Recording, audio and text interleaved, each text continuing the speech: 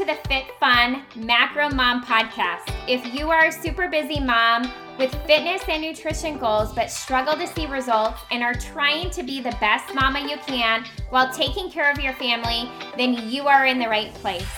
In this podcast, I'm going to dive into macro tracking, how to create food freedom, how to repair and increase your metabolism, along with lots of tips and tricks to help you get results and sustain them for life so you never have to diet again.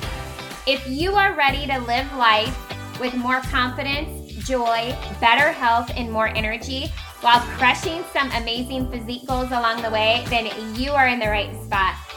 I am Jessie Vandenberg, certified personal trainer, macronutrition coach, wife, and mama of two who has taken her full-time training business from the gym setting to a multiple six-figure business virtually, sharing absolutely everything I know from my heart in hopes to impact not only your life, but your children's lives. I am a firm believer that our children do what we do, not what we say, and it is our job to lead from the front. So mama, if you are ready to take control of your fitness, your nutrition, your schedule, and truly gain more confidence and balance, then grab your water bottle and or your cup of coffee, pull up your chair, and let's dive in.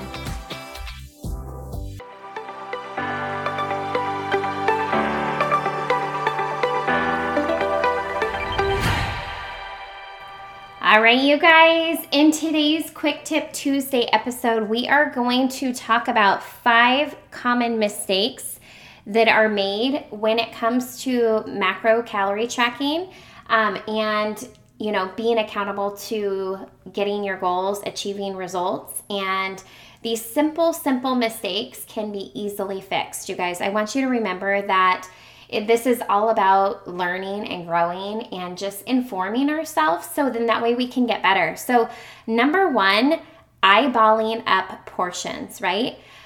Instead of weighing things out, if we are out and about, it's easy to eyeball things up. But sometimes we kind of get lax when we come back home and we continue to eyeball things up instead of weighing and measuring things out. But you guys, when you consistently are eyeballing things up, you can easily be off anywhere from, I would say, like 200 to 400 calories. So it makes a huge difference on a day-to-day. And, if we're looking at this as a 7-day period of time, that overall week, if we're consistently eyeballing it up, how many calories are we possibly not logging or possibly under eating, right? So weighing food on the scale, measuring it in containers, whatever you do, make sure that you are doing it as accurately as possible and as consistently as possible, right? We all have those times where we need to eyeball out, right? When we're out to dinner or out at somebody's house, so that's understandable, but try not to let yourself get lax and try to get right back to weighing and measuring things when you get home. The second thing, not counting bites, licks, or tastes, right? How many of you guys are grabbing like the last few goldfish on your kiddo's plate or that last square of peanut butter and jelly because you don't want to throw it away?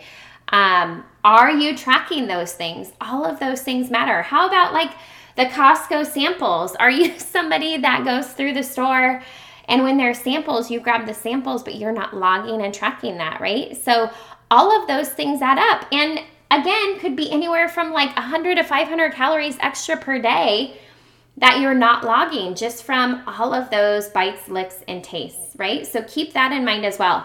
The third thing is eating first and tracking later and wondering, why you're struggling to hit your calories, to hit your macros, right? Pre-planning helps you guys to not go over your macros. Weighing and measuring accurately helps you not go over your macros, and it helps you make better informed choices when we track first and then we eat. That's why I always overemphasize pre-tracking to help you achieve success.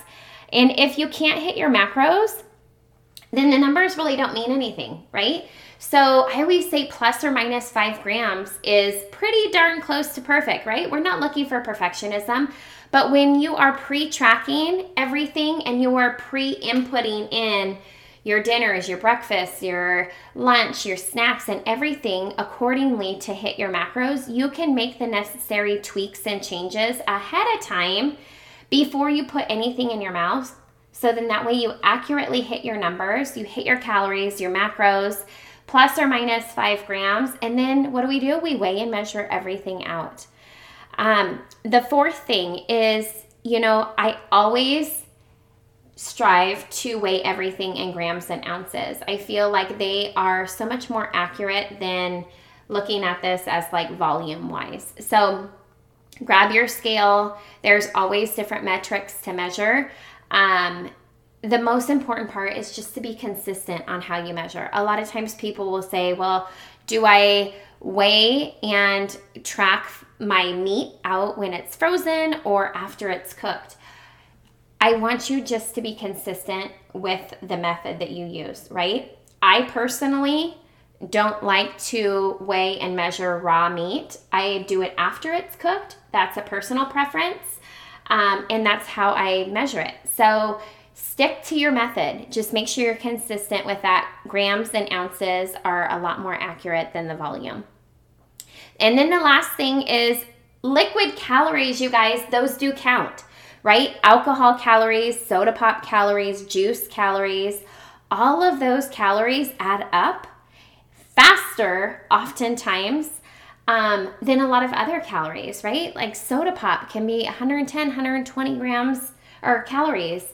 And same with like lemonade or strawberry lemonade or grape juice, orange juice, apple juice. All of those things have sugar and they add up.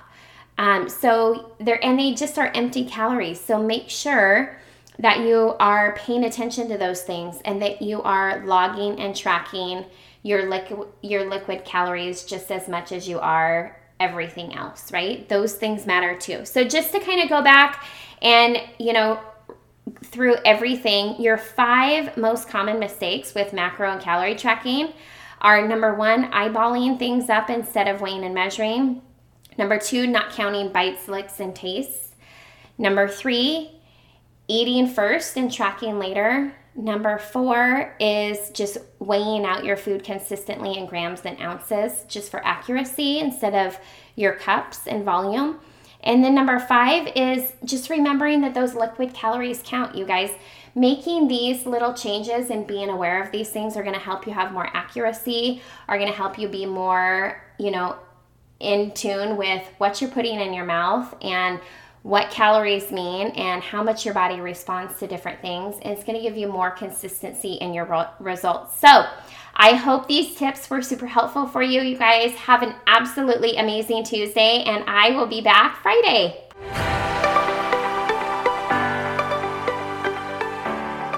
Hey there, real quick before you guys head out, if you've enjoyed this episode, be sure you head on over to Apple iTunes and click subscribe to be notified of upcoming episodes released. If this podcast has been of value to you in some way, please take your time and leave a written review as well. I seriously would be so grateful. You guys, I'm so excited every single time I hear from you guys and see that this show has truly impacted you in some way. The next thing that you can do that is tons of fun is take a screenshot of this episode and or of the review you leave and share it over on your Instagram stories and tag me at Body by Jess, BODYBYJESS. Again, you guys, thank you so much for being here. I'm so incredibly grateful for you and the opportunity to truly add as much value as I possibly can to you and your family's lives. Until next time, you guys.